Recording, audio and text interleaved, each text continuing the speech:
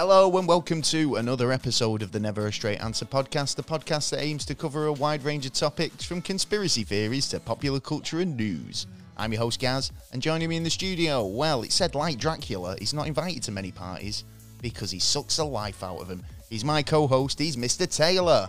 Cheeky bugger. Well, it's not my fault, it's what I'm told, do you know what I I mean? Well, yeah. Liars. Welcome back to another instalment of the show. Yeah. And on all, as always, thank you for joining us. Thank you, new listeners, and of course you repeat offenders. It's always good to have you aboard. And this is an episode that definitely sucks. Well, it's only because of the topic. On this week's show, Dirty Minds, we're going to be talking vampires. Yes. I want to suck your blood. We've never done vampires, and it's surprising because, I mean, in terms of, like, you know, mythological creatures of the night, you know, demons and stuff that we have covered, vampires are quite a popular, a popular topic. True, but we always knew that we were going to do it, same as some other ones that are going to be coming up. Of course, soon. I mean, they were always kind of like on the cards, but I mean, it's one of those where it's such a wide variety topic. of stuff that we talk about. We have. Well, no, even just vampires on their own. Yeah. Do you know? I don't think we've got enough time tonight to do it. Recently discovered that there's so many variations.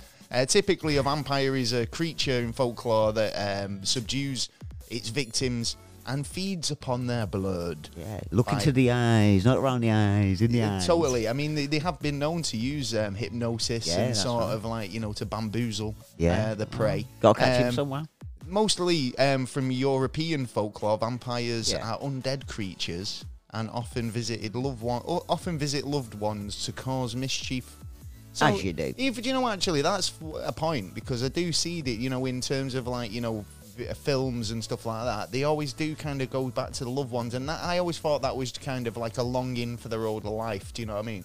Anyway, or a favour for your rest of your family, you know what I mean? You're all staying with me, you know what I mean? Just popping in. Yeah. Most people associate vampires with Count Dracula and the legend, and obviously the legendary Bram Stoker epic novel Dracula, which was published in 1897. So obviously this is, you know, something that's been kind of like in folklore for quite a long time.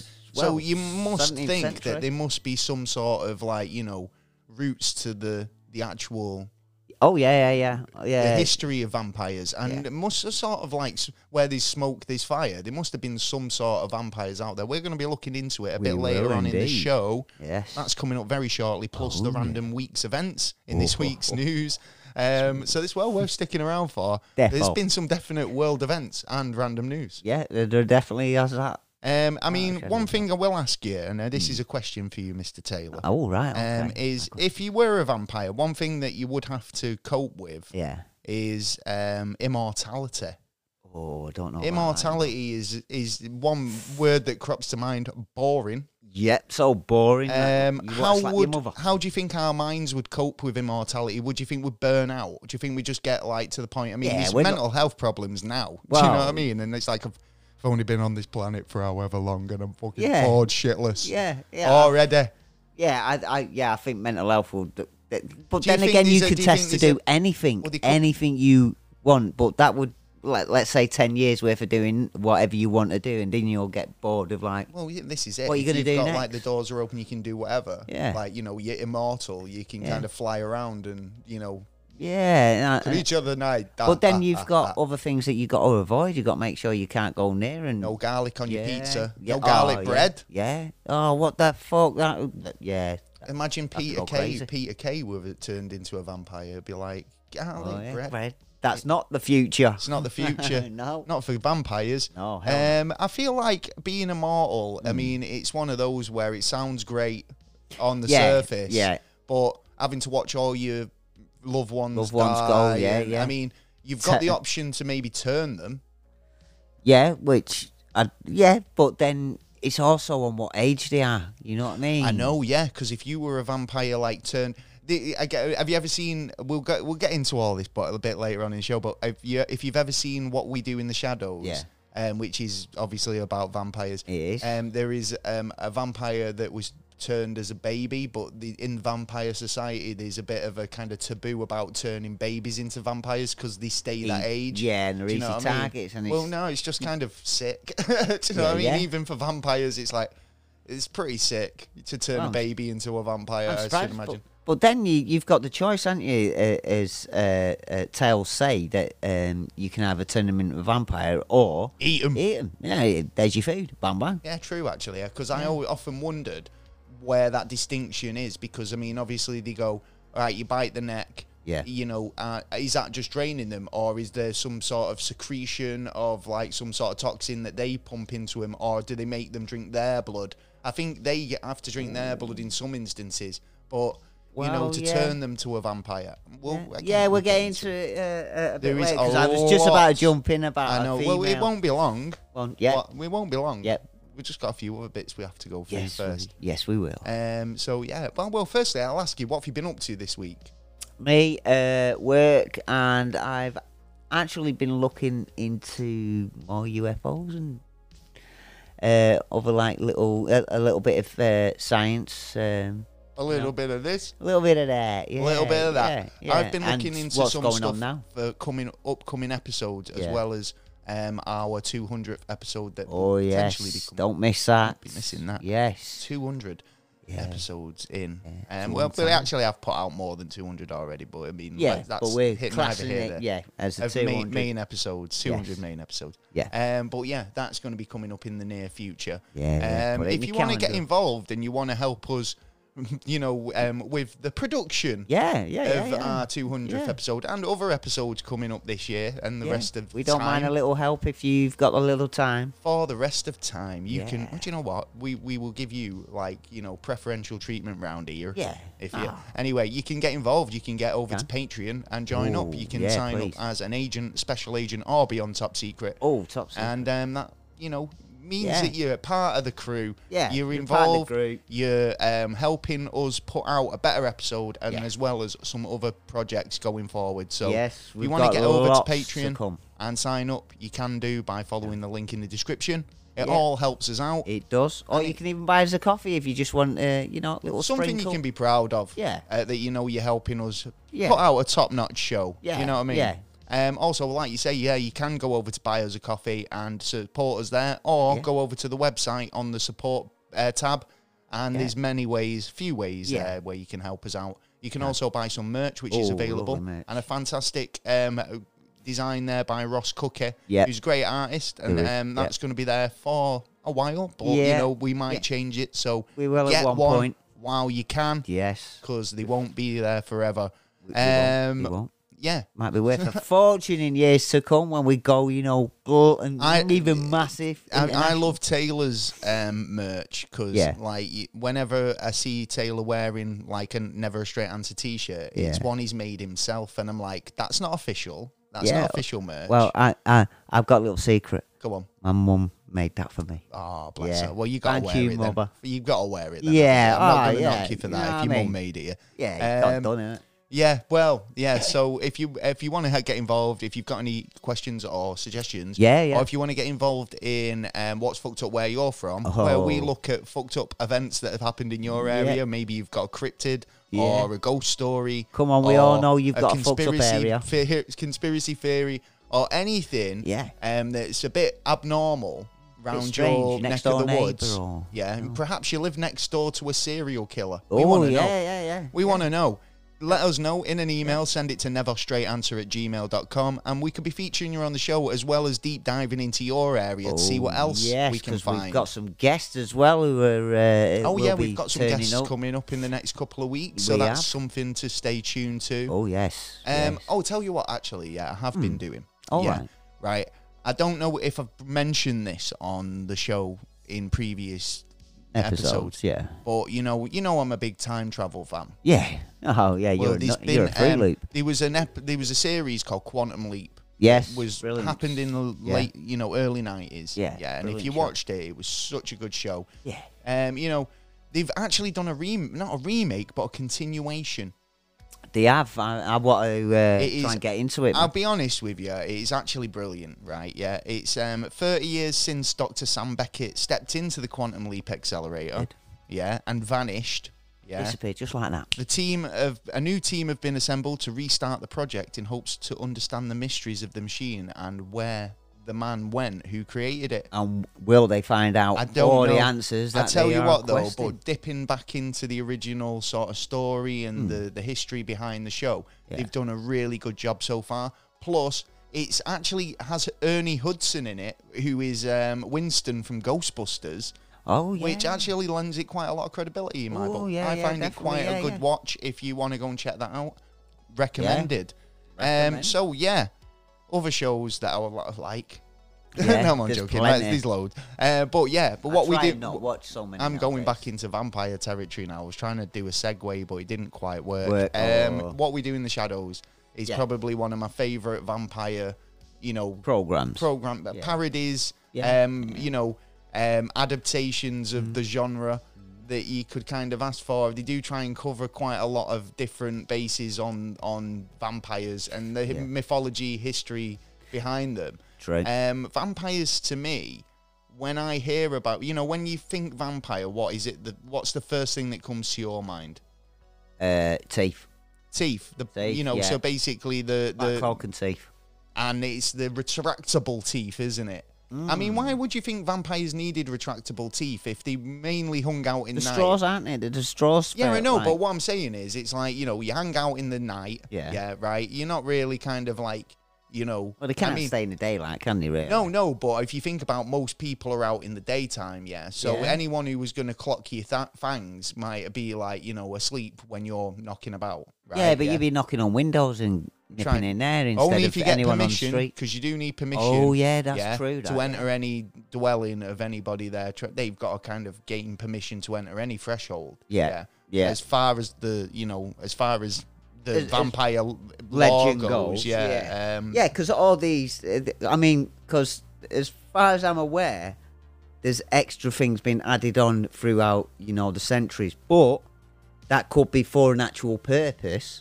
A real reason for it, or it's just the Chinese whispers. Well, there's loads of different types of vampires. I'm just trying to find the because these list. Yeah, the list is ridiculously long, and I mean when you kind of so think about. all think of one vampire, wouldn't you? Really, like Count Dracula, right? There's the main man. Yeah, he's got a few like soldiers. Go out and do a little bits and bobs, and then you got like you're going out on a few errands. Yeah, Go down to the shop and get you some margarine or something. You know what I mean? And then, but with loads of them. How do you mean? As in? Well, I'm trying to get to it. So all right, okay. So going through the list, you've got empathic vampires, which use sort of like. Basically, these are kind of closely related to emotional vampires. All right. The empathic vampires do not feed on human blood itself, but empathic vampires feed on emotions and like feelings. Fear and stuff like that. Yeah. So they're able to, bring sort of humans to an emotional level and then feed off that energy. So, like I say, in what we do in the shadows, there is there's an energy vampire, who is a day walker. He's able to go out in the day, but I mean, it's like it's debatable at first whether he is actually a vampire or just very boring. You know what I mean? Because he uses the boredom, or he's sort of, long diatribes and talking about things that he knows aren't interesting, but it's to get a kind of like a reaction so he can suck it out of you. Their energy. Whereas an empath or an empathic vampire is an emotional vampire, whereas they'll be using, their emotions against you, giving a long-winded story about how like the dogs died and they've been kicked out of the house, and it's like it's draining to listen to because they are emotionally draining. Well, yeah. Do you know what I mean? Yeah. Like, and that's an empathic vampire. They're kind of like say more human beings, but are able to kind of use. So they're more central sense. Yeah, they've got a more of a kind of like a sensory vampiric sort of sucking system. Yeah, if you like. Yeah. Whereas, like, blood drinkers, also known as sanguine vampires. Right. This is a category that comes to mind for most people. When they think of vampires, which is drinking blood. Natural vampire. Could turn into creatures. Sleep in coffins. Do you know the archetypal vampire that you find in most mythology? Yeah. Right? Okay. Blood drinking vampires must consume human blood in order to survive. True. And can be seen hunting humans to get this blood as a food source. Yeah. So this is what you'd see in standard vampire stories. Christopher Lee in Dracula. Yeah. Whereas other types of vampires, they're generally not like as kind of... They're not as evil, I suppose. They're a little bit more sneakier. You've got genetic vampires. What the... Right, so a genetic vampire, most commonly... basically, this is a paranormal or a sci-fi genre of vampires. Okay. So genetic vampires created in a lab. Yeah. So in the same sense that you might think of like, from China. Maybe. Maybe. Vampires that were created from mating a vampire parent with a human parent. Okay, so crossbreed. Yeah, so you've got, in the same sense as that if you were to kind of breed a god with a human, so you create a demigod. Right, yeah. Yeah, okay. In the same sense, that would be like a genetic vampire, like a half vampire, half breed vampire. Mm-hmm. But then you've got kind of vampires like Nosferatu, who are sort of disfigured vampires. So, when you see vampires like Nosferatu, which is the kind of like really long pointy teeth and really quite like gaunt, expression, pale, pasty faces, like often just in a black cloak, but can be kind of seen as like really disfigured and like halfway through its transition if it was a vampire in its younger days, I suppose. Well, maybe, because it's weird really how kind of vampires have gone from being this sort of undead Nosferatu sort of ideal to sexy time vampire, where it's like Tom Cruise, or we bring up Tom Cruise most weeks, but this time Tom Cruise is a vampire, right? And it's or anybody who's kind of like, you see, we can get better victims then, can't we? Yeah, well, this is the thing. I don't agree, right? Because if you're a vampire, right, you got this sort of hypnosis power, yeah. You've also got the kind of the overpowering sense of being able to overpower your victim because you're a vampire with extra strength and senses. Yeah. Why do you need sex appeal thrown in the mix? I mean, if you can kind of bamboozle your prey with a bit of, giving them the glance or the, glimmering them. Well, hold on. Then why would you need to be good looking? It's easy that. Right. Well, if you were a good looking lad, you're not bad looking, but if you were a great looking lad, you have the girls coming to you. So you don't have to go out and get the victim. The victim comes to you. Well, again, it depends, because I feel like vampire fashion, right, overall, is very capey, right, and a lot of crushed velvet, right? Whereas if you're an immortal being, you move with the times. You're not dressing in your kind of Dickensian outfits. If you, I mean, you might have been born. Well, then. You could do that now, and no one would blink an eyelid. To be honest, no. Do you know what? You'd just be seen as one of those fucking wouldn't you? Like people dressed in the 50s, or in top hats and stuff like that, and it's like, well, fair enough. You know what I mean? So nowadays, easy. You know what I mean? You'd be walking around going, oh yeah, I remember them days. Bang, bang, right, victim. Well, nice little munch. You've got insane vampires. Insane vampires. Insane with a insane, also known as Malkavian vampires, I think. Okay. I think I pronounced that right. Insane vampires are one of the most common vampires who once were human, who've not handled it very well. And they've ended up going insane because of it. So... genetic defect in the going over or something. Well, I suppose it's one of them. It's like, you know, if you they've had animal blood instead of like human blood, which they're supposed to have. Well, they are supposed to have human blood, and I reckon they probably survive off animal blood at a push. But like whether that's good for them. I mean, there's a lot of kind of instances where they say that vampires can't partake in human food. Yeah, because that'll kill them or make them sick. Yeah, it makes them sick. So, you know, there's a lot of kind of things with the vampire genetics and the way that vampires supposedly kind of operate as a being. Yeah, so they're not allowed to partake in human food. No. When they cry blood. Yeah. Okay, interesting. The fangs are retractable. Right. Yeah. So I don't understand that. Why would you need to retractable? I mean, I suppose you can kind of like disguise the fact that you're a vampire, but well, you would think. Yeah. Feel like I said, they're a straw, aren't they? If you think about it, they're a straw. You don't have your straw out all the time. When you need your straw comes out. All right. Yeah. You know what I mean? Or in another way. I only get my straw out when I'm drinking. Yeah, you want an hard-on, you get an hard-on when you need it, not when you don't need it, you know what I mean? All right. Very crudely put, but yeah.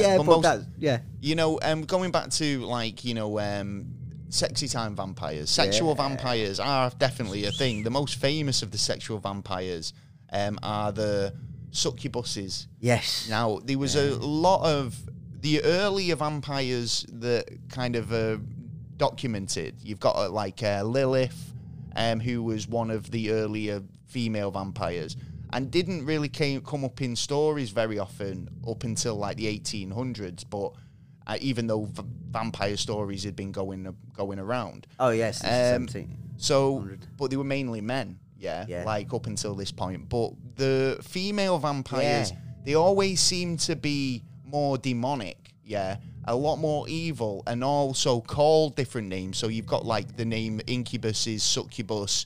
The male vampires feed off that sexual energy of the host humans.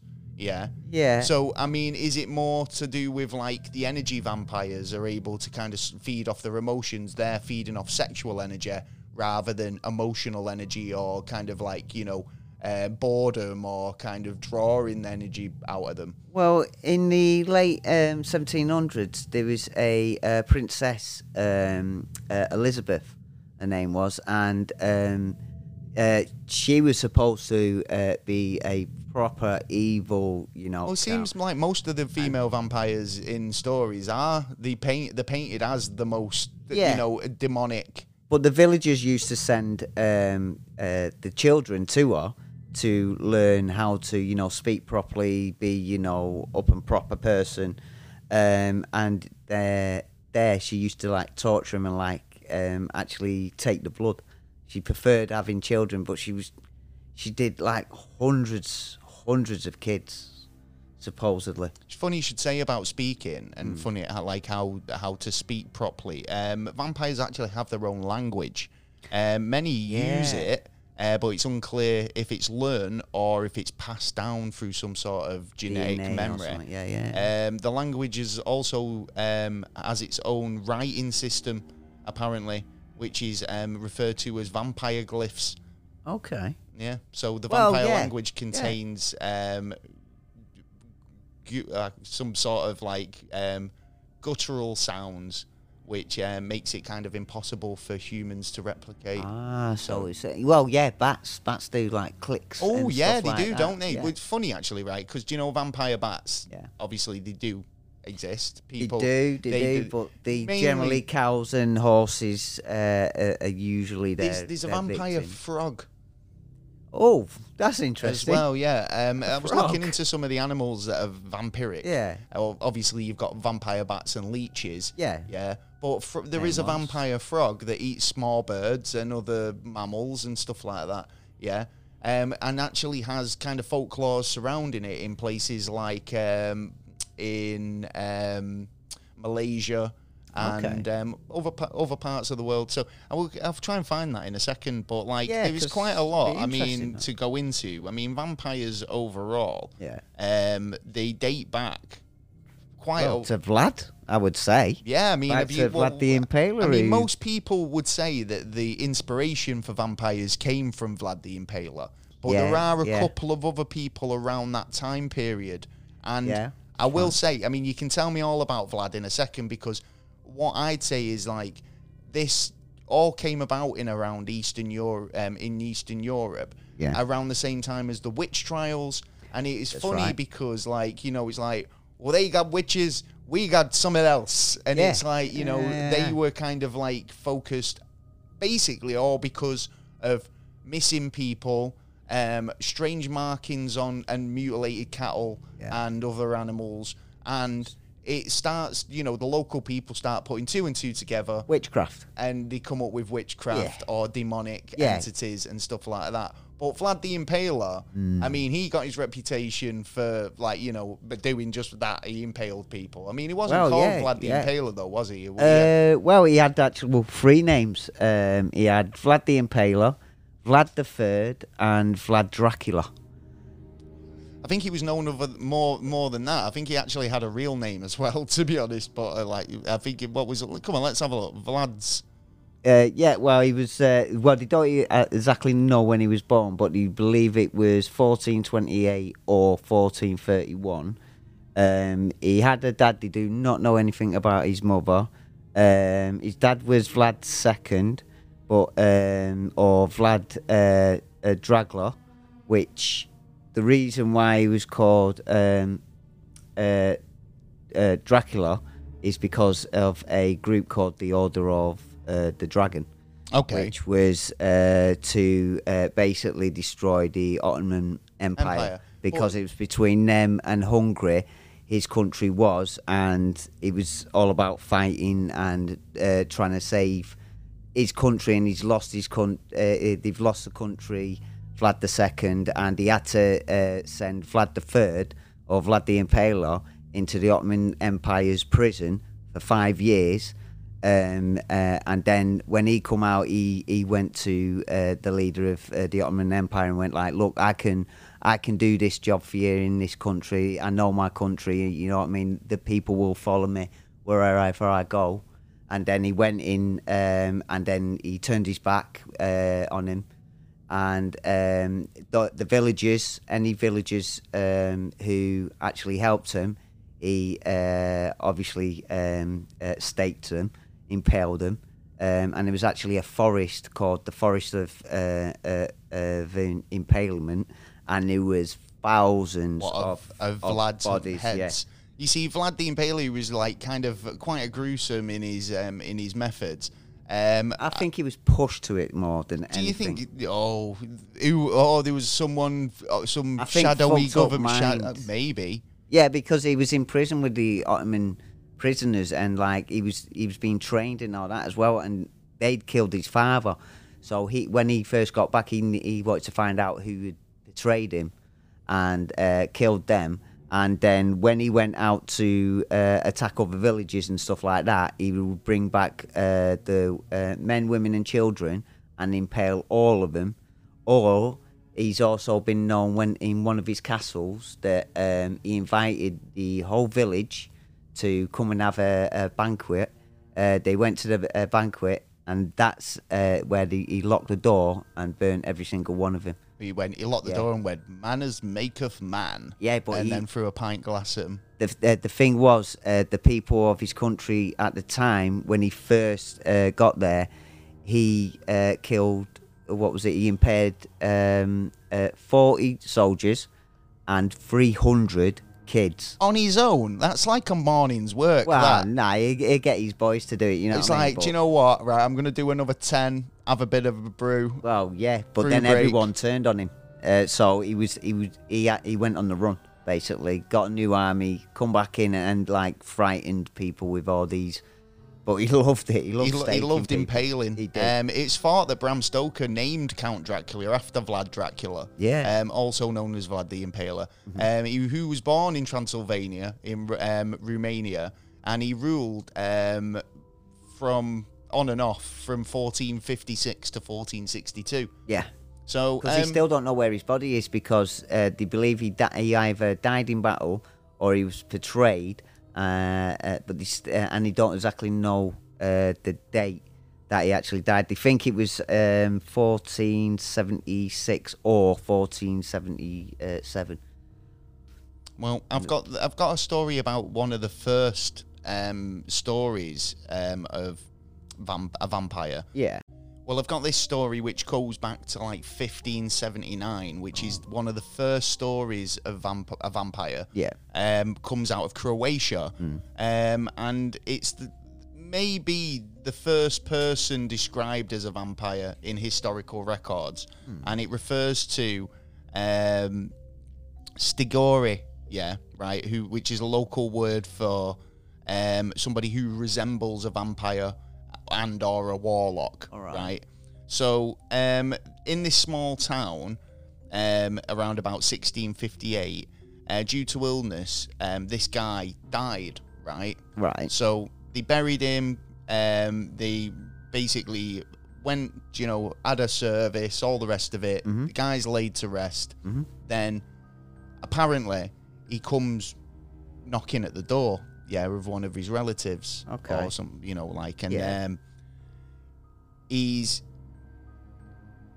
every time he knocks on or gets kind of involved with someone or speaks to somebody in the family ends up dying of this sort of like really kind of horrific death, and these mysterious death. This goes on for 16 years. Right, so the villagers are getting a bit kind of like, concerned. And after 16 years of death, they decide that enough's enough and they want to try and work out what's going on. Yeah. So the villagers named Gregorio or whatever the guy was called, like the cause for it and the reason why this has been going on for so long. So they go to the priest and they say, look, we know it's our relative or whatever, the guy who died, and we got an idea who it is. Right. And they see him in the village. Yeah. So they go and try to confront him, and one of the villagers go to stab him in the chest with a stake. Right. Yeah? Okay. But his skin's so tough that it doesn't even penetrate. Yeah. And basically the priest comes over, starts waving his cross and starts like, chanting verse from the Bible, which makes this entity flee. Right. Okay. So the next day they go, right, we've got to do something about this. We're going to go to the grave and we're going to dig it up. Right. Yeah. So they get down there, they exhume the grave, and they find a perfectly preserved corpse. After 16 years. Yeah. So they think something's going on here. Right. So they go to stab with a sharpened stake through the heart this time. Right. But again, it splinters and doesn't penetrate. Okay, now so they work out that the neck was a lot, pliable. They were able to kind of cut at the neck. Yeah, at least slow him down. Yeah, so they kind of like throw in holy water. They're kind of trying to stake this corpse. They cut the head off, and as they cut the head off, it releases a big screech as if to, like it was extinguishing its life. Okay. Yeah, and after that, there was no more problems. Yeah, and over the years, there's been loads of kind of like instances where people convinced that these, loved ones or people who just died were going to come back, where they'd kind of, booby trap the coffins by putting sharpened stakes on the lid. And, I told you in the news last week. Turning themselves over. So, the idea being that if they were face down, when they did arise from the grave, they'd be go digging straight out the wrong way. Well, they'd be going straight to hell, is what the thinking was behind it. Okay, yeah, I like it. So there's loads of different methods of trying to dispose of a vampire. And I feel like, I love when I see these vampire killing kits on eBay and, you see them up for auction and it's like, someone's made that, but it's such a great little novelty to have. And whether they were used legitimately for vampire slaying, Yeah, like we don't want anyone to go out there and sharpen up some sticks and think, oh, you know what, he might be a fucking vampire. I'm going to have that guy at the end of the street looks a bit dodgy, and he only comes out at night. Knife attack, and my excuse is a vampire. Loads of cats going missing in the area. Like, but I mean, that was one of the first sort of incidences of documented cases of vampirism. But I like to think that these things must come from somewhere. And like I said, in terms of like... no smoke, we're on fire. Well, no, because it's like with the witchcraft, the Salem witch trials, you know, any of the witch trials, like basically it was like mass hysteria. You know, people start getting into this sort of crazy way of thinking that they're in danger, and like, you know, mob mentality takes over. To the point where innocent people are getting dragged from the homes, and it's like in the same respect. Oh yeah. I mean, need some targets to attack, and I can't quite. Well, I can see how by doing that as well, you're pushing it underground. So if there was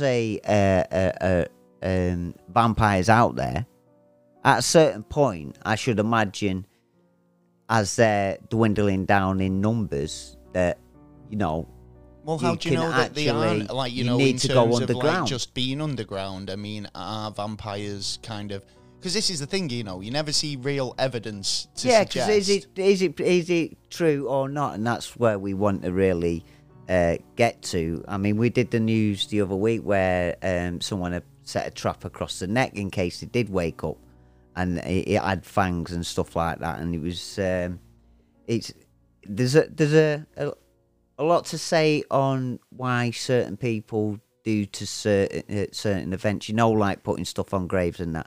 They must have been so frightened of what was going on at the time, but then could it have been something else?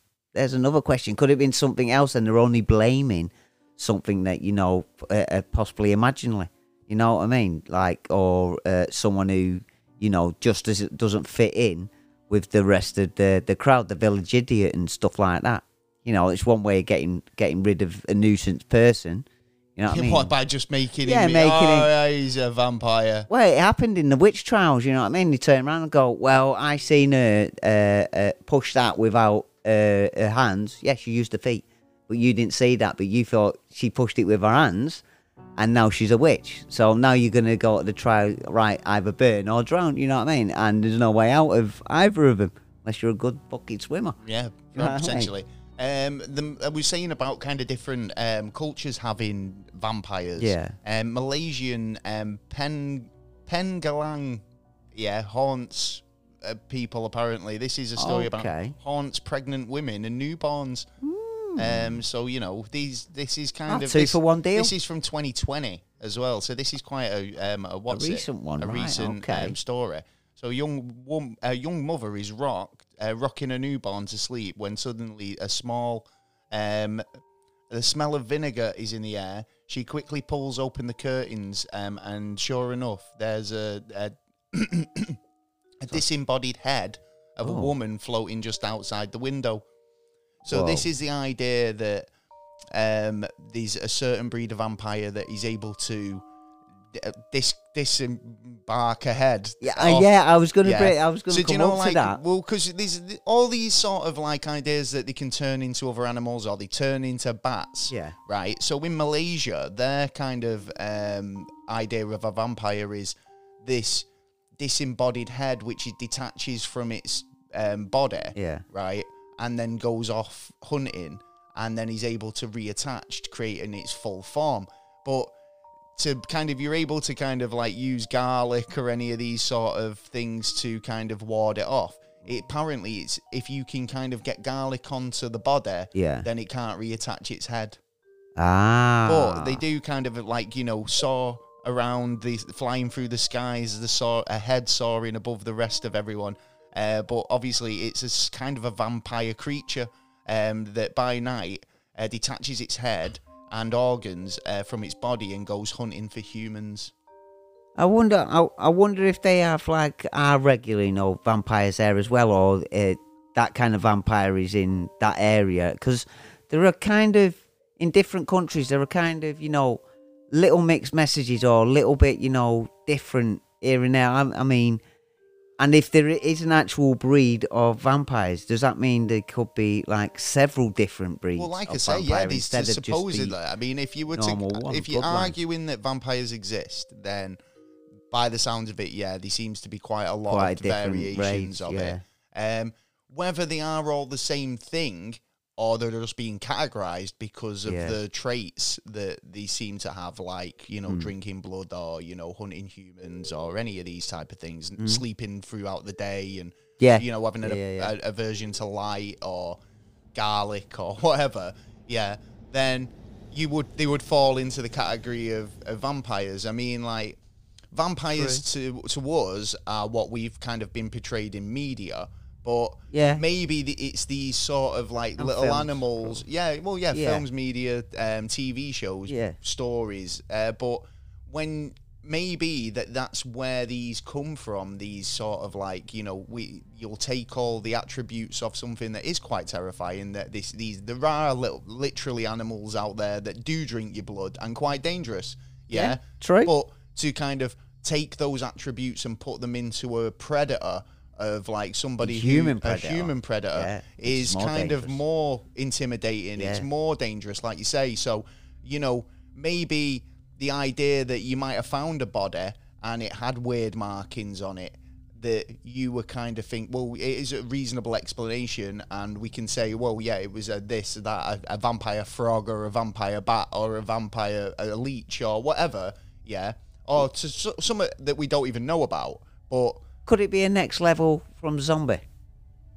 Because, you know, spreading by because I mean biting. By biting, of course. By spreading like a disease, so it's grown from like. I kind of see where you're coming from there, where it's like in terms of like a zombie's like the bottom of the barrel in terms of brains, whereas like a vampire, it's a similar infection. It's the next evolution up from it. It's a spread of an infection that creates and turns a normal human being into one of their own, which a vampire and a zombie would do, I should imagine. I can see where you're coming from. That is a good question. But then that would mean there have to be zombies. Well, I mean, would have to be any of this stuff. Do you know what I mean? True. An extra connection to it. It's all folklore, isn't it, at the end of the day? And like I say, whether you're talking about vampires, werewolves, witches, zombies, obviously supernatural creatures, you know, we've always kind of had these supernatural creatures in our folklore. We're not the first to talk about them. No. And, I mean, although it sounds a bit kind of like daft sometimes when you're talking, like, you know, talking like the real... Yeah, but quite a lot of that's come through the history in a long time. But in a lot of ways, they are real. Like they're real in the sense that in our imagination, we have made them real because there's so much text information from the and past, sort of history, languages. You know, that's it. And whether actually real vampires exist in the real world is another story. It might be just, you know, these little bits and bobs are a connection to a new kind of form of life that we didn't realize or still don't realize. I mean, it's the same, I suppose, with Bigfoot. That could have been, you know, the next another evolution from the ape. That could have been in a different direction, and it's had to hide itself. Or it could be like, you know, giants. It could be one of them that, like, you know, disguise themselves. They don't want a haircut. You know what I mean? Keep themselves like. Incognito, I suppose. You know what I mean, if you were kind of like in a because we don't know everything about this planet, you know what I mean. We believe we do, and they could be, for all we know, there could be people walking through us, and like a totally different species. I mean, we talk about like aliens and stuff like that as well. You know what I mean? The stories that come out about, you know, underground, hidden away, or hidden in caves and stuff like that. This is, I suppose, another part of that is how many actual species of humanoid are there actually on this planet? Is it just us, or are we being too blindsided and thinking that everything else that doesn't exactly look like us is something, a monster or some kind of, you know, legend of like past and present, where realistically they might be still living as now, but in a, you know, in a way that they don't want to be forefront. They want to be hidden in the past and leave it there. Well, because they know what happens if you do come from looking back into terms of like, you know, stuff that's available and historical archives of vampires and stuff like that. They show up in the Bible according to some people. Yeah, I mean, well, it depends on how you kind of what your interpretation is. But according to biblical scholars, the Aku, which means bloodlusting monster or vampire, Aku is first referred to in Proverbs 30 in the Bible. Right, okay. So, I mean, that goes back quite far. At least 2,000 years. Yeah, totally. I mean, these are like, actually, I mean, it's weird because, like, it's almost like with it there being so much fiction, right? Yeah. And then obviously these historical accounts of people believing that these people are vampires, or saying, actually, no, this is a historical account. We believe that this actually happened and the people involved were real. The Vatican need to open up their archives and so do all the museums on this kind of stuff. So when you think of, like, you know, vampires, what's another name that's usually attached with the myth of, like, Dracula or vampires generally? Do you think? Devil. Well, no, I'd say Van Helsing. Oh, yeah. Well, if you've got to have a bad guy, you've got to have a good guy there as well. Well, yeah, exactly. I mean, it's like, but Van Helsing, actually, some people, and again, biblical scholars and a few kind of like people who are very into the topic, say that Van Helsing is actually the Archangel Gabriel, and he'd been sent by God to fight off and kill the demons, which are the succubuses, the incubuses, the vampires, and but then follows down the bloodline. Well, potentially, or is actually the archangel. Yeah, but I mean, in terms of like Van Helsing, he is a made-up fictional character in Bram Stoker's Dracula. Yeah, but there's evidence to suggest that he might have been based on a real person. So obviously, you had the witch catchers, didn't you? And you had troops as well. You had certain like you'd call the home guards for this kind of like incidents that people have been spotted. You have at least an investigation unit, so you might have, you know, one of them ones who are that good. Well, yeah, well, totally. Yeah, well, this guy, I mean, he basically said that Stoker modelled Van Helsing on a Lutheran pastor named Helwig, who 300 years ago studied vampires and werewolves. Right. So there is potential that he just kind of took that inspiration and thought, well, yeah, I mean, he just studied it, but what if he was this Indiana Jones style kind of hunter? Yeah. True, you need an action hero, don't you, really? Exactly. I mean, so maybe he was written as an action hero, but, you know, based on this guy. But in terms of, like, the family tree, I mean, like I say, if you start looking into it, you'll start finding a Van Helsing family tree, which that makes me think, is that mean that the actual family, or there is a family, and, you know, any It's got to be a few under that name. It's like any people mentioned in this book, rather living or dead, is merely coincidental. Like, they don't want any people coming back and suing them. Yeah, totally. I mean, but don't forget as well, over generations, names you know, get changed. So we could have lost the Van Helsing, and like they're actually named something else now than what they were back then. Maybe they changed the name, moved to a different continent and changed the name. Well, look, the Royals did it. You know what I mean? You could do it anywhere. Yeah, we're going to be known as the Windsors from now on. It sounds a bit too German. Yeah, you know what I mean? So, like, there will be, you know, because there would have been wars and that, and if you want to move back into a certain country, you'd need a certain specified name. You could change your name at any point. You had no birth certificates. You know what I mean? And the birth certificates give a prominent point that that is your name now. Where back in the day, you could just have a different name in different villages everywhere. Yeah, I suppose that's it by law now, isn't it? Because you got your given name. So yeah, I mean, back to your vampires. I mean, where do you stand in it? I mean, what would you say I mean, have you heard any other legends that you found quite interesting? Because I kind of kept getting redheads coming up. Redheads? Yeah, redheads were seen what's your redhead? Seen as the more likely to come back from the dead. Oh, right. Yeah, right. And I don't know why that is, but like something in mythology or something in like folklore. So should stake them before they go down. Yeah, well, this is what I'm saying. There was a lot of kind of preparation going into making sure that your loved ones didn't come back from the dead. Well, it's a new gene, like, you know what I mean? So prevention. Yeah, so I mean, you never know. But if you did have like an uncle who was a redhead and he passed away, you'd be like, stick a few spikes in there just in case. Just shove some across his neck just in case. But I mean, in terms of like media, it's been milked, really, hasn't it? The vampire sort of. Well, yeah, because there's a lot of people out there who love that kind of.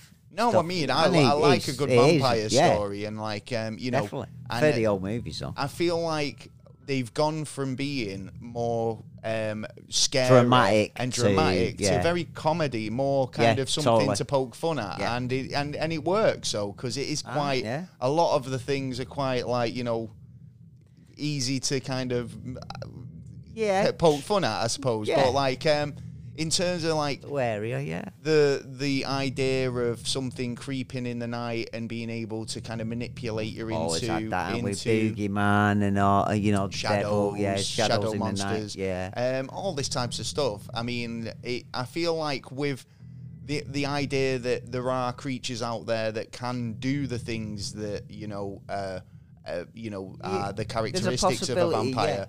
That it's not maybe these things have been cross-translated or whatever, but like I don't think it's a never. I think it's there's a possibility. I don't know what 10%. There's a lot of people who identify. I mean, if you want to go into what you identify as, there's quite a few people who do identify as vampires. You know what? I was literally. You remind me. I was just about to turn into about that. Yeah. So effectively, we do have vampires.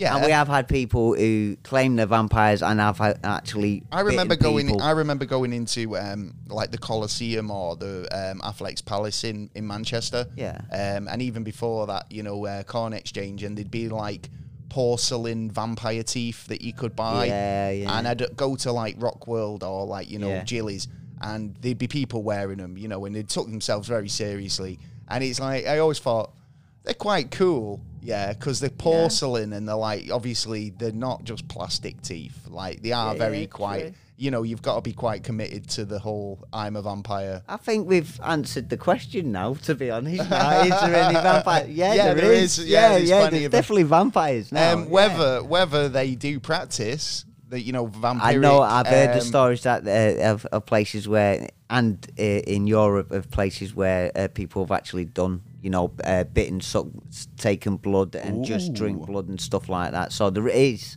I'd say that there is a small percentage of people who aren't genetic vampires who do that. Yeah, human beings, right? Yeah, genetic ones. Whether we're genetic, on the level on that. You rather turned or. Yeah. I mean, are vampires born vampires? Could two vampires get it on and create a little baby vampire? Well, no, I'd say no, because they're dead. They're dead from the waist down.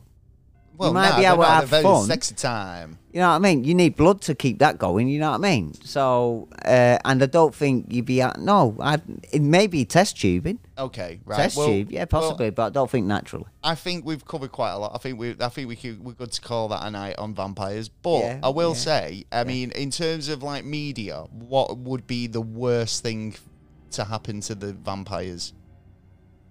Sun coming up. I'd say Twilight. Fuck off with that. That Twilight is one version of the vampire that I'm not down with. Sparkly vampires, yeah, right. Who can go out in the day and just a bit. And I know there's going to be shitloads of fans glum, out there. A bit glum. You know what I mean? But yeah, that ain't my cup. It's not my cup of tea. Nah. You're going over the top with that. You know what I mean? That's entertainment. That's not like. Like the old films. Well, no, it's all entertainment. It's entertainment, but entertainment with a bit of spice in it. I think when you're getting into your old Hammer horror movies, then it's dark and kind of moody. And which is supposed to be, the music's right, the scripts are right for it. Totally. They're supposed to kind of be foreboding and really quite like Not like, let's have a party. Yeah, go exactly. Oh, yeah. Let's go to school. What happens to you when you go in the moonlight? Yeah. Oh, I sparkle. Yeah, it's like, no, that's not. That's not a vampire in my book. I mean, True Blood was pretty great. If you've never seen that, get on that. True Blood's a pretty. Vampire's Diaries as well. I'd say True Blood's quite a good take on it because, like, it's vampires have come out of the shadows and they're basically trying to get into the mainstream society. Yeah. But one of the things they've got to stop doing is drinking human blood. Yeah. So they bring out a synthetic blood I think I've seen called this. True Blood. It's HBO. It's soft porn at best. Do you know what I mean? Yeah. And it's got Rogue, the girl who plays Rogue from the X-Men movies. She's one of the lead roles in it. And it's good. It's a good watch. I'd definitely watch it. Vampire movies. What's your favourite vampire movie? I can't remember the fucking name of it, but it was the one where there's a vampire protecting this guy who was bitten by a vampire, but then bitten by a werewolf, and it turned into like a super. Super vampire. Yeah, well, you've got Blade, haven't you? Yeah, I think it was Underworld. I think it was because I've got all 5, and I think the storylines are pretty gritty. I'm pretty good for the the second, third, and fourth, but the future one was like, yeah, you're going a bit over the top now. I think one of my favourite vampire movies of all time, though. If you're gonna watch a vampire movie tonight, it's got to be Dracula. Well, Dracula's got to be Dracula. Dracula's up there, yeah, but From Dusk Till Dawn. Yeah, you know what? George Clooney and I like his tattoo. Quentin Tarantino and Danny Trejo. It is such a great movie. It is, and it starts totally not how you expect it to start because it starts like a heist or like a kidnapping. Yeah. And then it all hell breaks loose. Come and have a break. Come and have a dance. If you've not watched it, definitely check out Dusk Till Dawn. Yeah, it's definitely a classic movie. Definitely check out What We Do in the Shadows. Don't watch Twilight. No. And if you have, we're sorry. We apologise. Whoever made it. I've never seen it. But anyway, moving on. Yeah, and there's other. I think, anyway, if you got any questions, queries, or comments about tonight's episode, or if you think we missed anything, or you've got anything cool to add, there's a lot to it. There is so much to do with vampires. It's not even funny. A little sliver. But if you've got anything you'd like to add, we'll shout you out next week. If you've got something interesting to add, well, we're moving on with the show because we've got some news to go through. We have. And I think that's coming up right about now. It's the news. Newsy news. What a We've got news. It's been a newsy week. It's been a newsy and we've found mostly news that you've probably heard, maybe you've not. Yeah, probably you might have. You would have heard at least a couple. I think there's a couple that you will have heard of because obviously it's been a bit of a mental week. What is going on in this world at the moment? Yeah, shit house, isn't it, mate? It is a fucking shit show. It's like if it can, it will. Who put these people in charge is what I wonder. Us? Yeah. Well, no, not necessarily, because I think we worked it out that we're coming up on our 5th Prime Minister. Yeah. And we've only voted 2 of them in, you know what I mean? So no, we didn't ask for this. Shit show, right? So we'll say that we did not ask for this. No. I feel like the whole Liz Truss debacle over the last couple of weeks. I see it more like it was. Like a Wonka golden ticket sort of scenario where all the Conservative MPs were approached by Slugworth, the banker, who said, if you can get bankers' bonuses lifted, we'll give, in terms of, can you get us an everlasting gobstopper? She's made some money. And then she did it and ran. Yeah. Do you know what I mean? Yeah. And there's even talk of the fact that she, Prime Ministers get I was an ex-Prime Minister payment of about £155,000. Yeah. And she'll get £1 million worth of security. Whoa. No, she's not done the job long enough. I don't think that's what a Prime Minister gets. It's like when you've worked in an office for a couple of weeks and it's like you think that you're going to get invited to the Christmas party. You know what I mean? You get sacked when you get bonus after bonus after bonus. You know, I don't know if she's, you know, she can say, I've done a big, you know, a stint. And I'll be up to 1921 committee, to be honest, to see, because they're trying to change the rules. But that's not even I think this has all been done deliberately. This isn't to keep even our attention. The biggest news coming out of it. No. It's the fact that Boris Johnson's thrown his name back in Boris. To the race. I just feel like, you know, the guy's got like, you know, investigations hanging over his head. True, but nothing's he's not been charged yet. Not yet, but no. I mean, all right then. So worst case scenario, he takes back on the premiership, and then a couple of months down the line, he's, you know, charged with what he's being investigated for. Well, he won't get charged until he's not a prime minister no more. Right, okay, so so what, he hangs in there for the next 2 years and then gets charged when he's not the Prime Minister, or does he get outed again? Like, honestly, I can't see. It would have paid off by the time. See. It was only a couple of weeks ago we were saying how much of a fucking imbecile he was and he needed to be removed, right? I mean, they're talking about conservative U-turns, right? This could be the biggest conservative U-turn of all time. I honestly feel like, what does it really? I mean, they need somebody in power, or somebody taking the helm.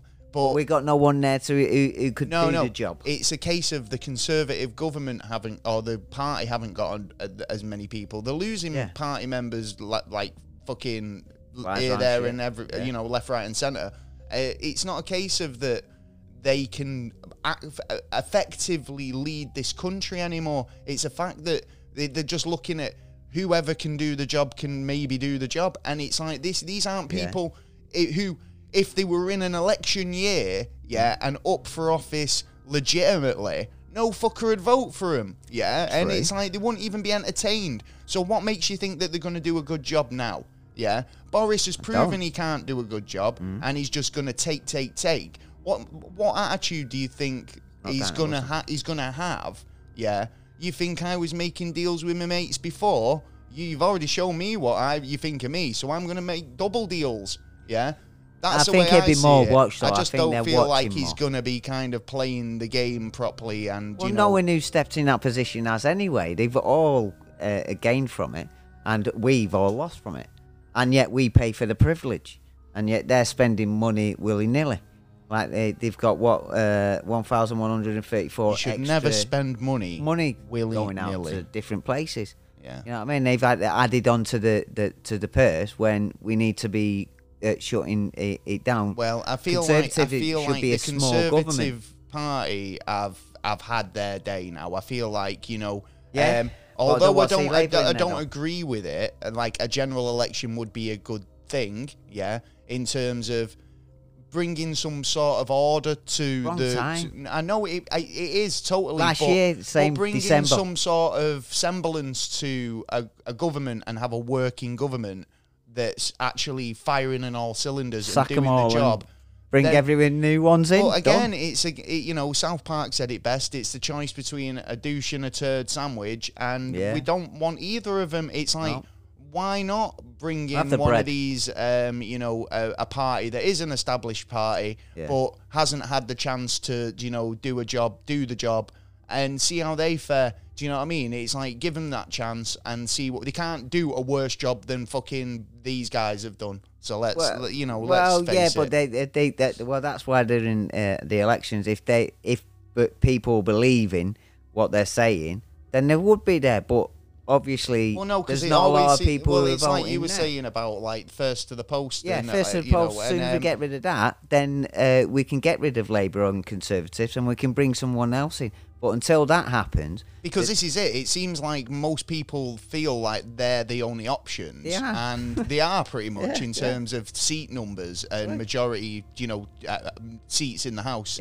But it's a funny one. I feel like in the UK alone, the UK's kind of like had a very turbulent couple of months in terms of like things going on that are super beyond my pay grade. Yeah, especially after the Queen's death as well. After all that kind of, you know, getting together and, you know, join as one, and, you know, the nations are all together, and now we're all getting split up again because, like, we're all financially fucked, or the government isn't working. It's not a case of the just being financially fucked. It's a case of when people like your Liz Truss comes in and they don't make it better for the average working person. They sweeten the deals for the rich, which the rich want to give. It works out if you earn $1 million a year under this new under this idea that Liz Truss put into place. That if you earn $1 million a year, you would be £55,000 better off a year. Yeah. If you earn minimum wage, you'd be 50 quid to £100 better off a year. Fuck all. Yeah, it's like literally makes no sense that like the lowest income earners are not being helped, and you know when food banks are fucking being opened. You know, there was actually one on the news the other day, and they had like a load of like officials there, all laughing and smiling and joking, opening a food bank and then tucking into a buffet that they'd provided. I'm assuming with food bank food, and he's like, another piece of raspberry tart, please. You know what I mean? And it's like shoving his face. Years ago, the food bank should have been dealt with, and now it's a regular. It's regular. It's a non-discussion really, because it doesn't get discussed. And if it don't get discussed, it ain't gonna get fucking done. It's interesting because I mean I know these places do help a lot of people out. And we'd be screwed without them. So I'm not knocking food banks. I'm saying that we shouldn't need them in the first place. Do you know what I mean? Yeah. And I think they agree as well that we don't need it. We're like the 5th fucking richest nation, and yet look at all the shit that's happening. Or because we've left Brexit and Europe ain't telling us what the fuck to do. We've put the power back into the hands of the actual politicians, and they ain't got a fucking clue. Yeah. So it's like, and they want to go back to fucking, well, Labour wants to go back to Europe so they could get told. So when we turn around and go, what about this, and this, they go, and that's Europe. There's actually a thingy, a protest to rejoin happening on Saturday. Today, actually. Yeah, in London. You get knobheads out, you know what I mean? Anyway, moving on. Who will be the Prime Minister next week? We'll let you know. We'll let you know. Boris, I reckon. I don't think it'll be Boris. Do you want to bet? I'll bet 10p that it's Boris. Right, I will take that bet. Right. I'm going to go with Sunak. But I'm not. I wouldn't want any of them. I mean, there's about 5 names on the list. I don't even know who they are. I want the female one. Which one? Penny. Penny. Yeah. You see, I don't even know who she is. I don't know much about her, but the way there you go. The way it comes across, she's a strong contender. When they're just literally scraping the bottom of the barrel. At the all moment. Backbenches and going into Russia. Oh, right. We're going to move into the colder, barren tundras. Into Rushka. Where basically, do you know the drafting people up over there? Yeah. Which I don't agree with, actually, because I feel like most of them don't want to go. Do you know what I mean? They're like, nah, true. I don't agree with this. Then cross the line and give up. That's it. Yeah, just surrender when you get over the other troops that have already done that, and I bet there's going to be more. Well, basically, because he's asking people to kind of join. Yeah. So basically, a lot of Russian mothers and ex-wives, have taken this as a bit of a fucking a saving grace, really, like a bit of a loophole. Oh, right, okay. Because scorned Russian mothers are using Putin's draft to out-rat ex-husbands. Oh, nice. Yeah, so basically, like it, because he's trying to draft people up, right, the idea behind it is a load of women have started kind of like going, well, he's not been paying me my child support or whatever, right? Claiming he's got no money, right? So if he's in the army, and gets drafted up, then I assume he's going to get paid something, right? In his bank account. Which will go into a government-paid known bank account, known about by the courts, right? Yeah, which so means he's paying, so he can't hide it, right? Yeah, and he's got to pay his alimony. Back pay, he's going to be doing it for fuck all. So I mean, something's coming out of it. Really? Obviously, Putin didn't intend that, but I mean, Putin's speech, the idea came to one woman to say when a ex-husband goes to war, he'd get paid because he is obviously getting official payment into his bank account. which he cannot hide from the courts. Oh, power to them. The child needs to be supported, and the father should. I got 10 kids to feed. My kids need nights. Yeah. Well, you should have put it away after the first or second one. You know what I mean? Yeah. Well, I've got this next story, right? Yeah. Right. I believe this is I feel like this grandmother's been watching Breaking Bad. All right. Okay. So this comes about as an Athens grandmother has been convicted of trafficking meth. Oh, granny. Yeah, I mean, she's 52, so I mean, it's not granny. She's not like 85 or anything like that, but she's definitely Athens' Walter White Wilma White, as she's been convicted by federal jury of trafficking methamphetamines, resulting in an investigation and subsequent arrest, during which she and the co-defendant attempted to flee. So she's tried to bail. Law enforcement had to catch her and her 2-year-old grandchild in a car. Well, I think it's right that they caught them if they were doing it for profit, but if they were doing it to survive, then no. Well, but it's a justice system. If you're going to do a crime, expect to do the time if you get caught. Well, there was a co-defendant, which was Corey Gleason. Sorry, I'm really terrible with pronouncing people's names. But basically, he was from Athens as well. He's pleaded guilty and faces a maximum sentence of 40 years in prison and a $5 million fine. Boy, that's a lot of meth. Yeah, must have been trafficking quite a lot. Yeah.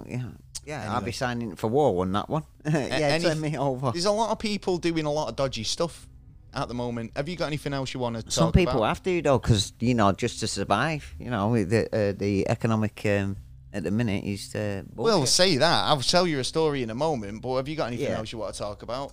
Yeah,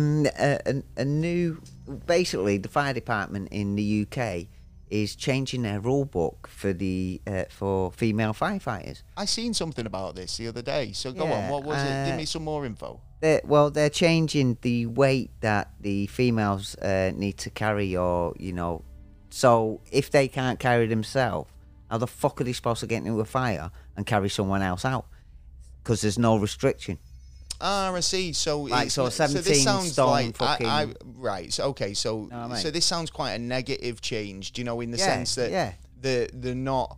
And it's not against the female firefighters. We should have I totally get that. I understand that. There needs to be certain standards, and if they slip, people are going to get hurt. I suppose in terms of like life or death situations, I mean, I understand what you're saying, right? Now, if you can prove that you can totally lift that much, then more power to you, you crack on with the job. Yeah. But if you are kind of like unable to get someone in a fireman's lift and get them out of a burning building safely, not in endangering yourself, the person who you're trying to rescue, or your colleagues, then potentially, you are right. They do need to look at the restrictions of weight and how heavy you are in relation to being able to do the job safely. There's no point doing the job if you cannot do the job. You know what I mean? You can do parts of the job. So has there been any kind of kickback from this, or have they been mainly like agreement within the fire services? Do you know, like, because I mean, I assume that there are a lot of, if you are a lady firefighter, happy days. I mean, and thank you for your service and doing everything you do. If you've got something you'd like to add to this, then we'd love to hear from you, because obviously... Or have you got a group together to like try and fight this out? Because it's for your safety. Is it a case of that up until now you felt that you kind of couldn't perform that aspect of the job if necessary? I think it's a recruitment drive kind of thing. And if, that's kind of put your mind at ease in terms of that that you're not going to be expected to be able to do it. Yeah. But... in that sense, does that mean that there's going to be less female firefighters, or are they going to basically turn around and say, you're too small, you can't do the job, we're not going to hire you at all? Or is there kind of like an avenue of... might give them I hate to say this, but a lower level of, work. Responsibility. And the whole, I don't know. I mean... because you're still going to need strength to hold the hose. You have to have two anyway. Yeah, it is kind of an interesting one. Like I say, if you work for the fire service or you know a bit more about this, let us know, because, I mean, like, it is kind of like... although we're trying not things to are slacking because it's like you're trying to say, well, I'm not trying to be sexist in the sense that I believe that anyone who is willing and able to do the job. If a man's the same, exactly the same. I mean, it's like you're kind of like you're not a big guy, you're not a hench guy, but again, if you went for a firefighter job, I'd expect that you should be able to lift somebody out and be able to help, rescue somebody who's a bit bigger than you maybe or a bit heavier than you. I would think that it's I don't think that's just something that applies to women. I think that should be applying to men and women across the board, and I don't think that that's I think that's not unreasonable. I feel like it should apply for the person first, the firefighter first, before the actual. So what's the actual rule change? The actual rule change is that their weight that they have to carry will be downgraded or gotten rid of. So basically, instead of walking through a fire and grabbing something and coming out like a normal firefighter would, they'd walk in there maybe, Well, I'd hope that take a photo or something and then walk out. Maybe they were more concentrating on putting the fire out rather than running in a burning building. Yeah, but still the same. You need a certain amount of weight to hold them hoses. Yeah, but like you say, if there's a couple of you holding it, then you've got a bit. I've got a bit of experience in this, but in terms of holding. Oh yeah. Hey, I was gonna do some sound effects there, but But you need. It's a part of the job. You know what I mean? It's like you wouldn't send someone in a field. It sounds controversial, like the whole thing, but it's kind of sensible at the same time. Yeah, I get where you're coming from. We're forgetting the safety of the first priority is the safety of the firefighter. Yeah, male or female, and then and then the people person you're going trying in. to rescue. Yeah, totally. That's the second. Because if you're going to go in and get yourself injured, what's the Yeah, exactly. What's the point? Then someone else has got to go in and rescue two people, innit? So, It just makes you were saying earlier about kind of people, struggling at the moment and, doing bits for money and stuff. Yeah, I've got this story about a middle school student, right, who stole $13K. Oh, nice. Out of the grandparents' safe. Naughty. And then started passing it out to kids at school. What? So it wasn't like they stole it because they were like, I just want to be popular. Yeah. Yeah, but I mean, wasn't stealing it because maybe they did. Maybe they thought my grand's not, got long, or she's like, she just wastes money. She buys shit. She buys. She don't buy anything. Yeah, she might have thought. I'm taking my there's kids at my school who could deal, the parents, or they couldn't use the money. Well, whatever the reason is, that's kind of nice if it is for that, but still, it is theft and. Still, if the situation gets even worse, they need the money. You know what I mean? Well, this is in Marion County Sheriff's Office. Say a 14-year-old student at Lake Weir Middle School broke into the grandparents' safe and stole around $13,500 in cash, which was half of a grandmother's life savings, which makes it sound like actual horrible shit. Yeah. But basically, she'd had a bit left after selling a house, and this was basically all she had left, right? Yeah. The sheriff's office says that the girl started handing out cash to people in school. Yeah. So it says to me that it might have been a popularity thing, trying to make people like her by gifting money or whatever. True. I don't know. Or she might be just nice-hearted and she's just done the wrong thing.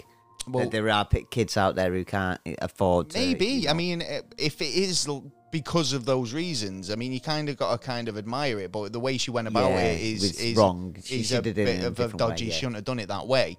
But basically, parents got voicemails from the school's principal about the incident on Thursday, asking adults to give their kids a call. So basically, the girl who'd been arrested said that she'd been given the money by a friend who she didn't know when she'd run off. Yeah. But other kids were saying, no, it was her who gave it us. So she's ended up, being like, pointed out for it. Yeah. But she was like, basically giving out hundreds of dollars to kids around the school. So basically, the girl was accused of stealing the money, and told deputies that a friend who'd moved away gave her the money. But students who accepted it told the deputies that the girl claimed that she'd got it from her grandparents. So she had basically, but she had permission to give it away. Some students didn't buy it and basically reported it to the administration. Right. But obviously some people just kept it. Though. Yeah. Some of the kids actually handed in money. And I think around all of them should. Well, not all of them, because they actually found $2,500 in the teenager's backpack, of the student who was collared. 10 grand. And well, two found, so give away 10 grand at least, right, or probably more. Oh shit. One student handed in $200, and at least one of them brought $500 back to the front office. So. Still quite a lot missing. Yeah. Sheriff's office at the school official basically started asking parents to check with their kids to check if they've got any money, or if anyone's been handed any stolen money, because obviously if you got any money, you're getting some searched. Of them thought better and thought, this is obviously dodgy, no one gives away this type of money. Yeah. They might have thought, I'm Mr. Beast. Yeah, well, or something, do you know what I mean? Hey, he's got loads of money, he could help. Bang, bang. Send them a couple of 40 grand or something. So, I mean, people are kind of like, on, a bit skint at the moment. Yeah. But, I mean, in terms of like, doing that sort of thing, these just don't do it. No. Especially to your grandparents' life savings. Yeah, and don't forget, unless it's a corporation, there's a victim. And you shouldn't have a victim at the end of it. If it's a small little shop owner, he's a victim.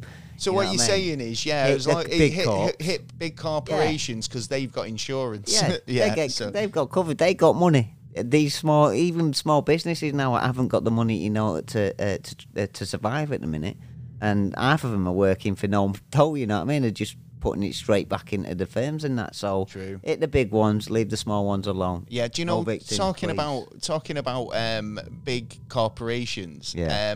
One of the world's richest men, he's actually the second richest man, has had to sell his private jet. Diddums. Yeah, but this is after Twitter. So he's still got his yacht? Probably still got the yacht. Yeah. It's can't get rid of the yacht. Yeah. It's not a schooner. I've got to park my helicopter somewhere. Yeah, exactly. Yeah. Well, he's had to get rid of his private jets because Twitter activists are tracking every flight. Yeah, and then posting his carbon emissions. So basically, the world's second richest man has had to sell his private jet. Good. Because he's being tracked. Good. They should do it to all the rich. Any plane. Is it Bernard Altner, who's the CEO of luxury goods company LVMH and co-founder of Louis Vuitton? Right. Is worth an eye-watering 140 billion.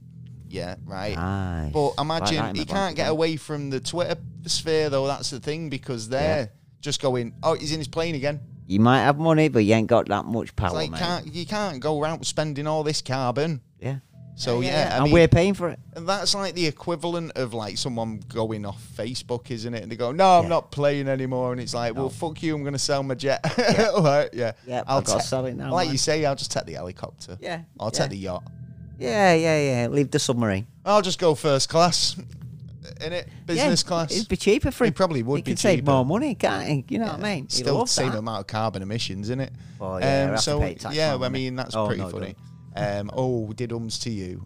Seen anything else you'd like to talk about? Have you seen this? It was on Secure 10. This. I've got to be honest. I've not watched Secure Team for a while. Yeah. And I must admit, I'm hitting missing him at the moment. I used to be religiously on it, and it's do you know what? It's one of those things that I never really find time to watch as often anymore.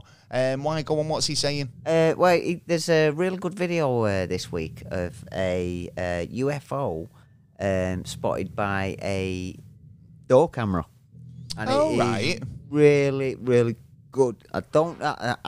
To be honest myself, when I watched it, first I thought, fake, you know what I mean? That's bullshit. But then looking through it again and looking through the way he does it,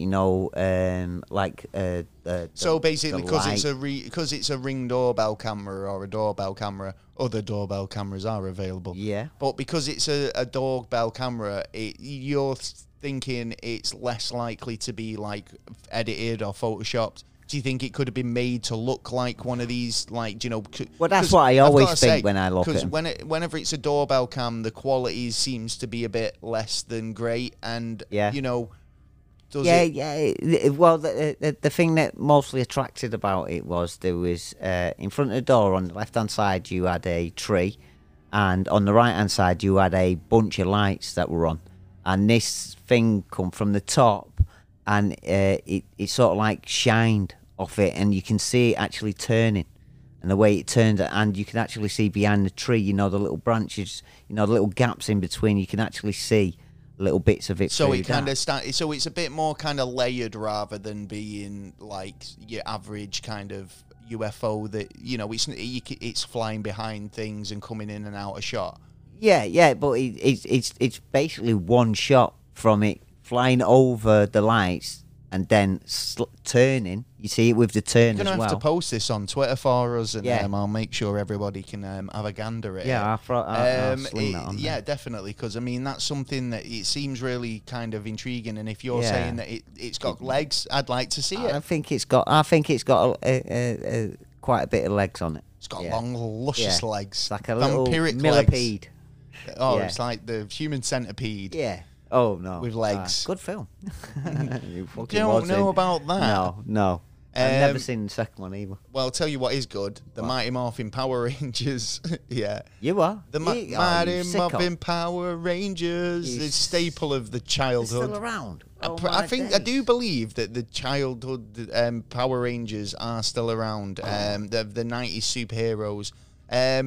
Well, employees at a restaurant in Oakland have been dressing up like Power Rangers. It's a new restaurant and in East Bay, and it's basically got a bit of media attention this week when employees sprung into action and became real-life Power Rangers. All right. Yeah. Okay. They saved a woman who was being attacked, right? Yeah. And the whole incident was documented on a viral series of tweets by a woman who was just sat having dinner. Yeah. So basically, out of nowhere, all the employees sprung into action to fight off an attacker whilst dressed like Power Rangers. Yeah. What? So, I mean, according to the woman's tweet, Fred, which has her husband, hundreds of thousands of impressions, everyone seems to jump into action and de-escalate the situation. So they were able to kind of go true Power Ranger, yeah, right, and actually save this woman. God knows what. Did they destroy the city? No, at the same time? No, so they didn't in the machines. Listen, they went, it's morphin time, yeah, and then they were fucking on it, yeah, right. And Power Rangers. They didn't get the Zords out, thankfully, because that's when cities get destroyed. Yeah, but we don't want that. The tweet read, the craziest things just happened at dinner. I'm at ramen shop owner by Thai people in Oakland.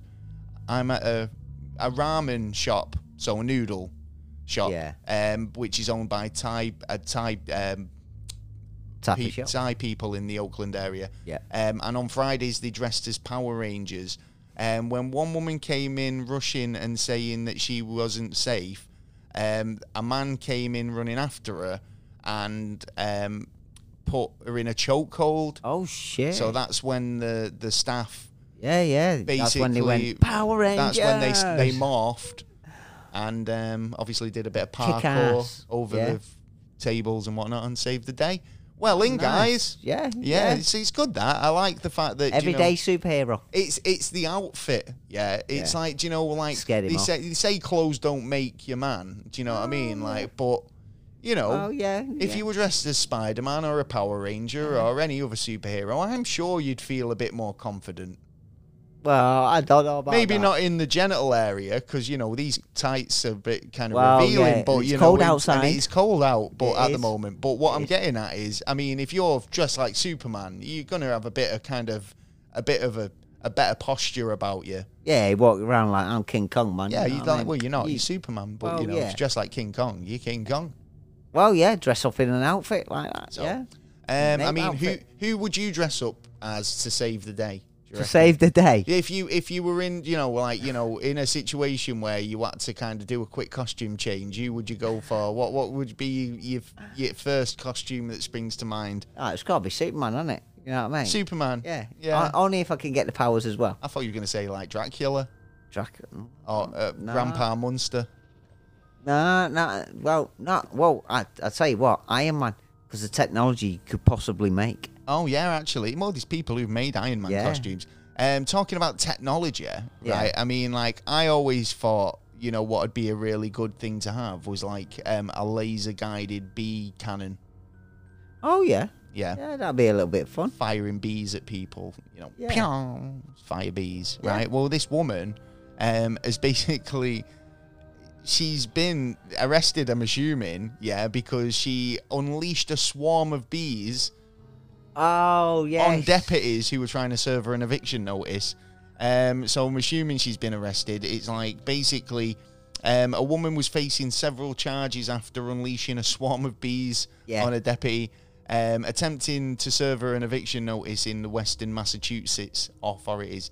The deputy arrived on October 12th at a large suburban home, and basically a woman about 55 years old, she did not live in the home, but then basically pulled onto the driveway towing a trailer with beehives in it. Yeah. She just then went ahead and released the bees. Yeah, so she didn't have a bee cannon or a bee rifle or anything like that. But I've seen a photo of it. She was wearing the bee outfit, and two coppers were walking. It's like biological warfare. Yeah, it's like sending the bees. What she did was she weren't going to leave away from the bees, so the coppers would have to come to her. So as the coppers come to her, she's irritated the bees, and they've gone out, and the coppers did actually get. What did they do? What did she do? Go? He's just called your mum, and all the bees just went, fucking hey. Just tap it. Did you hear that? And they all went for, I'm not having that. They all had the coppers, Just tippy-tappy. And then she got arrested in her outfit. What, in a beekeeping outfit? Yeah, that's pretty awesome. Yeah. It's like, what you in for? She sat there in a beekeeping outfit there. Pretending to be a ghost. Fuck knows, don't know. So the bees, you know, I've never heard of anybody using bees as a weapon. Yeah, I've heard of dogs. Weaponized bees. I've heard about it. I've heard about a lot of things. I've seen a peanut stand. Yeah. I've seen a rubber band. Yeah. I've seen a needle that winked its eye. Did it now? Yeah. Well, I've never seen this. You've heard of Deadpool? I have. Well, now Deathpool. Oh right. Okay. It's like Blackpool, but a bit nicer. Oh, So this is a real thing. A death pool. Yeah. Another reason why not to go in the sea, basically, because the sea sucks ass. You need another reason. Right. Another reason, right? Because, like I say, the sea sucks ass. There's too much stuff in there that I don't like. Mainly us. Now, chemicals. if you weren't scared of the ocean already, you probably will be after this, because a death pool has been discovered. Oh, no. Yeah, at the bottom of the Red Sea. Oh, right. What? Well, why do you think they call it a death pool? Firstly. No idea. Is it a whirlpool down there? Is there a little hole that it goes down? I shall tell you now. Well, the death pool is called the death pool because it instantly kills anything that swims into it. Oh, right. Okay. Instant death. Right. So what is it? Well, it was found by the University of Miami research team, and it basically measures a whopping 107 square feet, in diameter. It's a long way down. It's about 2 miles down, I think. But basically, it's been there forever, man. It's probably been there for about 23 million years. Whoa. Right? And the reason why it can kill you so quickly is because it's so salty. Yeah, there's no oxygen in the water whatsoever. Yeah, so it's basically come down to the idea that there's so many minerals in the water that it's not breathable. It's not able to support anything, any life sort of thing. We should be able to. So there's no oxygen. It's like a brine salt solution. Yeah. So it's deadly to pretty much most things. So they reckon that anything that would swim in there would instantly be shocked and die. Yeah. I've seen small ones before, but I haven't heard of a big one like this one. So do you think, obviously, right, we can go swimming in crazy places because we've got breathing apparatus we can take with us. Yeah. I assume that's anything that's got gills, because obviously it's going to try and take the oxygen out of the water. Yeah, won't be able to find it and then die. Generally, most fish try and swim fast in the ocean, because if they don't swim fast, then they're going to be a target, aren't they? Well, this is the thing, because like humans just generally can't breathe underwater anyway. So I mean, like if we swam into the death pool, it wouldn't kill us instantly. But I don't know whether the water would be a different consistency, and that might throw us potentially. That'd be probably floaters. That'd probably float us up because there's too much salt, so you're floating more. Yeah, like the Dead Sea. Yeah, like the rivers under the sea. You know, when you see there's a load there. The rivers under the sea when you see. Yeah. I don't see. Looks like it looks like a river under the sea, but once you try and get in there, the buoyancy pushes you back up. I suppose it is like the Dead Sea, because obviously they say it's so salty that you do float in that. Yeah. So, well, there you go. Yeah. Well, moving on, I've got some NASA news. Have you got any more stories, or do you want to go straight into NASA? I've got one more story. The world's oldest dog, Pebbles. Oh, we'll end on a puff piece. Yeah. The world's oldest dog, Pebbles, has died. Has he really? Yeah. Oh, I was taking the piss. Sorry, Pebbles. Yeah, age of 22, 5 months before. Is that an old dog? Yeah, fucking hell. You're talking like about 14, 15 when they're like, right. No, I always thought like, cats and dogs were like, I've had friends who've had dogs that have been in the 20s, surely. No, I don't think it's like it's an old boy, but it's, being that old. 22, is that 22? So how old's that in dog years? Oh, fucking hell, now you say, and my maths ain't that great. Do you want me to Google it for you? Yeah, you go and Google it. So you tell us a story. Yeah. So on Monday, he died. He lived in lived in South Colorado since 2007, and a big fan of playing and running, and loved the ball. Oh, well, there you go. As long as it's, like if it loved the ball. Oh, yeah. Right, well, all right then. Right, okay. So, was it a large breed? No, it was, what do you call it? I can't remember what the fucking breed's called. But no, it was a small dog. So it was a small breed, right? Yeah, okay. Yeah. So like if a Yorkshire Terrier, average 1 year is 15 human years for a small breed dog. Yeah, right, yeah. I'd say that goes as far as like fox. Most breeds, yeah, right. So if we look at say 10 years, a small breed dog after 10 years is 56 in human years. Right. So it was over the hundreds. It was probably about 100 and about 115. Oh yeah, possibly. Yeah. I'd say it was about 115 in human years. That's fair enough. In that case, and that is an old dog. I've got to give it that, because this graph actually only goes up to 16 years in dog years, because I've assumed that that's what most dogs live up to, a maximum, and that's 80 years in human years, 16 years. Yeah, so that's like you manning it. You know what I mean? In England, it's roughly about 80. Oh. So he's, bless him. Well, he's had a very good innings, and you know what? You got to make room for the next champion. Well, who's going to beat it? Who's going to be the oldest dog ever? That's the world record holder at the minute. And in fact, England has had its first bison born in the UK for first time in over 6,000 years. Yeah, but there's a bit of a thing about this, because I happen to know about this, and even though the bison was born in the UK, it wasn't created over. It was inseminated on the boat, probably, or even wherever it came from, been imported from. It just happened to give birth here, so it wasn't like a natural conception in the UK. No.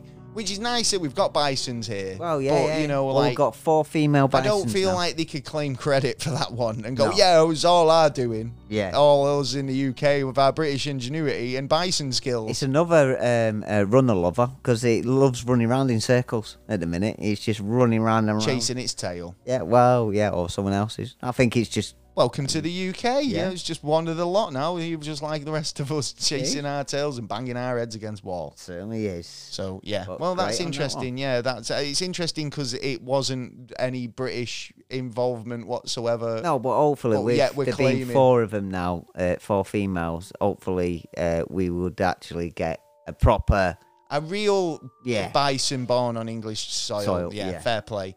Well, moving into NASA news. Yes. I've got this story about and this is just logical to me anyway. I don't understand why this is even a headline, but scientists are saying now, looking for signals of alien technology could be how humanity finds extraterrestrial life. Yeah. No shit. No shit, Sherlock, you know what I mean? I mean, considering we ding, do ding, that, ding, ding, yeah, ding. we send probes out, we send signals out, we've got stuff buzzing around our planet. Surely, looking for that type of thing is what we need to do. Yeah, so this is kind of like, seems a bit kind of pointless to me in terms of like, you know, a story. But, you know, if alien life were to, you know, look at Earth, you know, we'd see human technology. They'd see cell towers, they'd see fluorescent light bulbs, they'd see beacons, they'd see satellites, they'd see a lot of stuff. We're a lot of noise. We are noisy. So if there is intelligent life out there, we'd assume that these guys would be doing similar stuff. Yeah, right? Yeah, that's why we're looking out. Yeah, that's so looking for signals and looking for, you know, evidence of intelligent life out there, you know, is kind of something that, you know, they should be doing. I mean, they are actually forming a new team at the moment of UFO studies. Yeah, and the team includes former astronauts, scientists, and a load of other kind of people who you'd kind of want on board, I suppose. Yeah. But in June, the space agency announced it had, you know, basically put together a panel to investigate UFOs. And, you know, that's what they've been doing. So they basically all began in fall, cost less than $100,000 to last about 9 months from the start to finish. They're going to look into it. NASA have got officials that say that they're going to kind of get a definitive report or answer to what, you know, these sort of oddities are in the sky, because we need to know they've already acknowledged now that, you know, they are seeing things and they don't know what they are. They can't say the UFOs, but they can't tell you what they are. So obviously, truth the is UFOs. Out there, son. But the study doesn't aim to be the last word in UFOs. It's obviously looking to progress and try and get a bit more information. Or is it going to be another Project Blue Book? Potentially, I mean, we throw it away later. They've got a lot of stuff that they've gathered on UAPs, UFOs, and obviously other classified stuff that we won't have get to see, which I'm assuming these guys will get to peruse. Yeah, but I think they're only going to get to a certain amount of, you know, classification, because there's still going to be a classification there that is hidden away from. They're just going to turn around to us and go and say exactly what they said in that last report. Yeah, and exactly. Go, totally. Oh, yeah, we can't really say either way. And we it's don't know, but we do getting us all now. excited. Yeah. But understanding the data is a big thing. So, you know, having people on board who are able to kind of understand that data and try and make sense of it is kind of like a big thing. Obviously, having people who have had knowledge and understanding of being in, you know, aerospace, as well as actually being astronauts, being out there. Maybe some of these astronauts have seen things themselves firsthand. A lot of them have. And they're looking for answers to what they saw. Quite a lot of them do. So, you know, hopefully we'll get a bit more information about that as it progresses. We are, and proper information, not the bullshit. Yeah. That they like to give out. Yeah. Come on, give us some bullshit. All right, then. You want some bullshit, son? I've got one last story anyway, and that's me. So you crack on. This is my one and only. It's a little bit of a solar eclipse we will be able to see over England. I love a good solar eclipse. When's this happening? This is happening next week on Tuesday morning. Okay, and it's just going to be a little solar eclipse. Yeah. How do you mean by a little solar eclipse? Well, you're going to see the moon go a little bit on the top of where the sun is and just see it. So it's going to be a partial eclipse. Yeah. Not a sort of full solar eclipse, but a partial eclipse is pretty cool, even nonetheless. Yeah, it's an eclipse. You know but I will say, don't go out staring at the sun. No. Because you will hurt your eyes. Unless you've got them special glasses. Unless, you've got a piece of cardboard with an hole in it. Yeah, that's the best way to do it. That's the one. Just look through the hole, you'll be able to see it. Yes. And if you're unsure about how to make one, go on YouTube. I'm sure there'll be a tutorial on how to safely look into the sun look at eclipses. Yeah. Someone's doing it somewhere. I found this story quickly before we end the show. SpaceX. Oh, yeah. Fined $18,000 All right. Yeah, after an incident that put one of Elon Musk's workers in a coma. And he only has to pay $18,000. That's bullshit. Well, no, I'm not sure if that's just a fine they've had to pay. I'm assuming that the even fucking as a fine settlement for the chap who's in a coma would be quite a lot more. Wait, you dope? I mean, the fine. I mean, depends on what the accident, how the accident happened, and whether they were at significant fault or not. SpaceX has just been fined, like, say, $18,000. So they've been found guilty following an incident at a facility in California. A technician suffered a fractured skull during a rocket test in January, and sources told insiders that Elon Musk's firm was charged with 2 violations of Safety. Occupational Health and Safety Administration. So basically, yeah, I mean, that just sounds it's not like one thing, it's 2 things, and they're only paying 18. Well, no, that might be like your standard fine. You know, just because he's Elon Musk and he's got like a lot of money. Well, I mean, yeah, but you don't charge him, you charge the company. Well, that's what I'm saying. As a company, the Health and Safety 10%. Administration will probably look at that and go, right, well, your average fine for an incident of this like this is $6,000. There's been 2 incidents, so there you go. Yeah, well, that's obviously not the right maths, but for instance, but these. Yeah, I would like to know who pays their corporation to do the checks, because if like Elon Musk has to pay them a little bit of money, then that's inside dealing.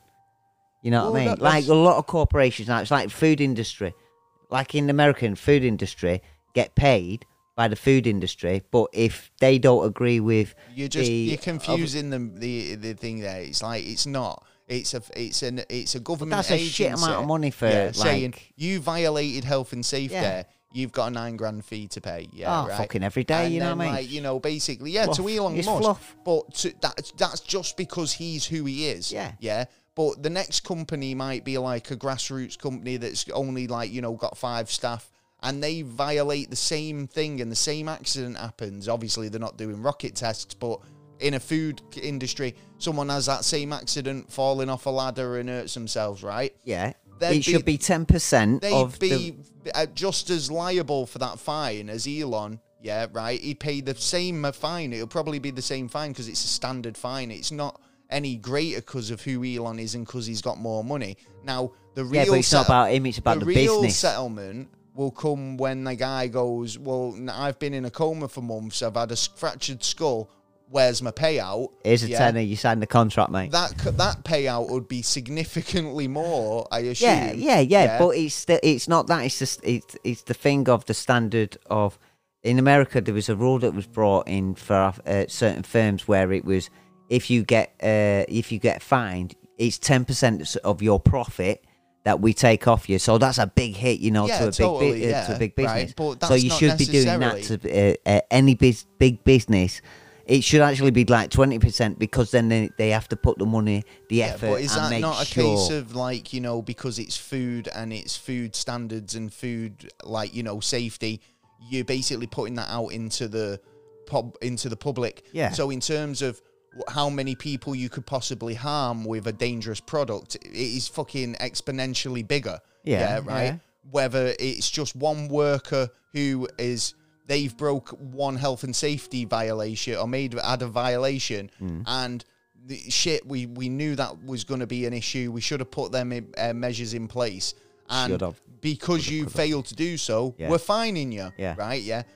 Fining a company, 20% of the profit, that could cripple a company, yeah, right? So, for a violation or a health and safety violation, I agree that the standardized fine is enough to make them go, oh, yeah, well, we better fix that, yeah, right? Because it doesn't kick him up the ass, it just goes... You're thinking of it as though I'm a bajillionaire, so it doesn't really bother me. Yeah, but like I said, it's not on him, it's on the corporation. Yeah, exactly, so it's whatever the they corporation need to be able to do that, right? Yeah, or be able to put those things right, so the next time health and safety come over and say, have you made those changes yet? They can say, yeah, right? We don't want to get fined again. Yeah. Now, a smaller company, like I say, would maybe feel that fine, whereas just unfortunate that Elon Musk has a successful business that he might not feel it at all. Do you know what I mean? But it's to keep up the standards of like the business, like looking after the workers and not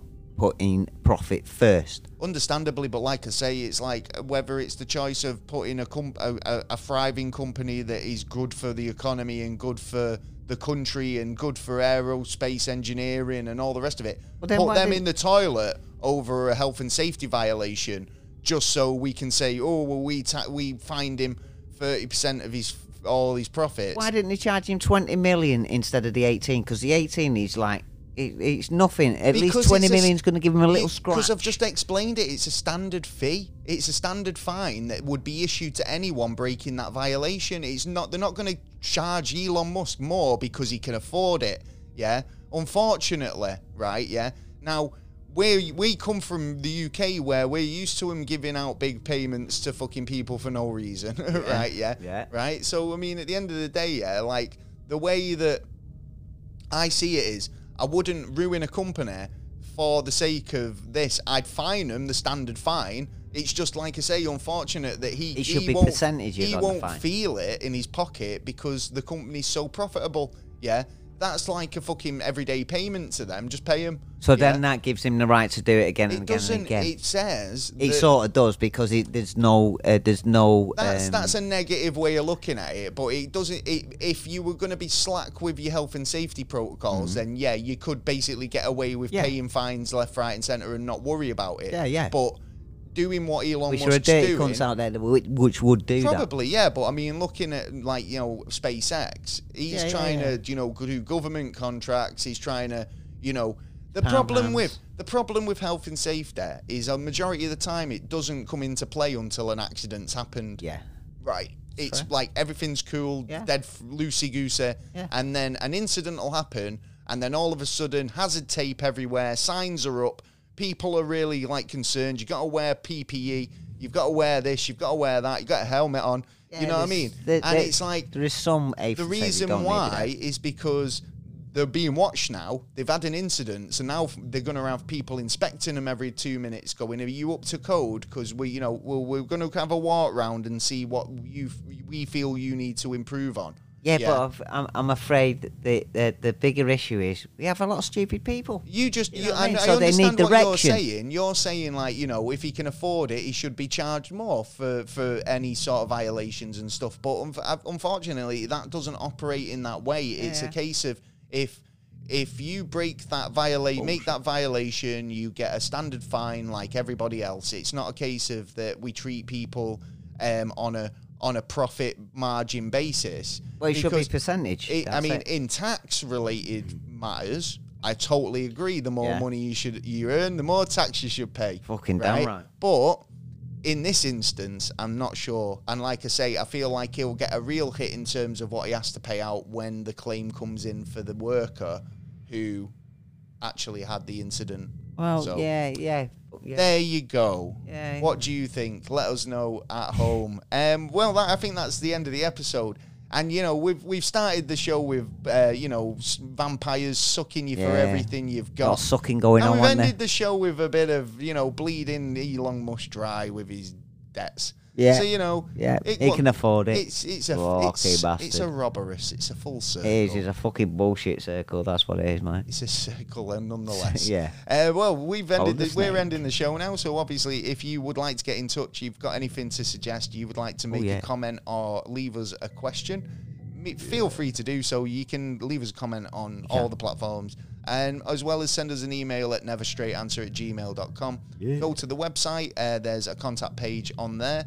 Also, there's plenty of stuff going on the website, so make sure you check that out. I'm going to update the website. It's going to be getting a new look at some point. It's going to get a good look. It's going to get a new look for the new year coming up. Lots of exciting stuff going on, so make sure you check out the website. Like I say, there's downloadable episodes, videos, and all sorts of blogs and news stories, and God knows whatever else. Yeah. We'll be back with another episode. I think we've got a guest coming up, which will be exciting, because we've not had a guest for ages. It's always nice to have another person on board. Get bored talking to this fella all the time. Yeah, read each other's minds. Anyway, I'm only joking. He's a great co-host. Wouldn't do it if we weren't. Well, that's true. Yeah. Right, well, we'll be back next time for another episode, so we'll see you then. I've been Gaz. I've been Taylor. And we've been the Never a Straight Answer podcast. We'll see you next time. Peace. Oh. Geronimo. Halloween.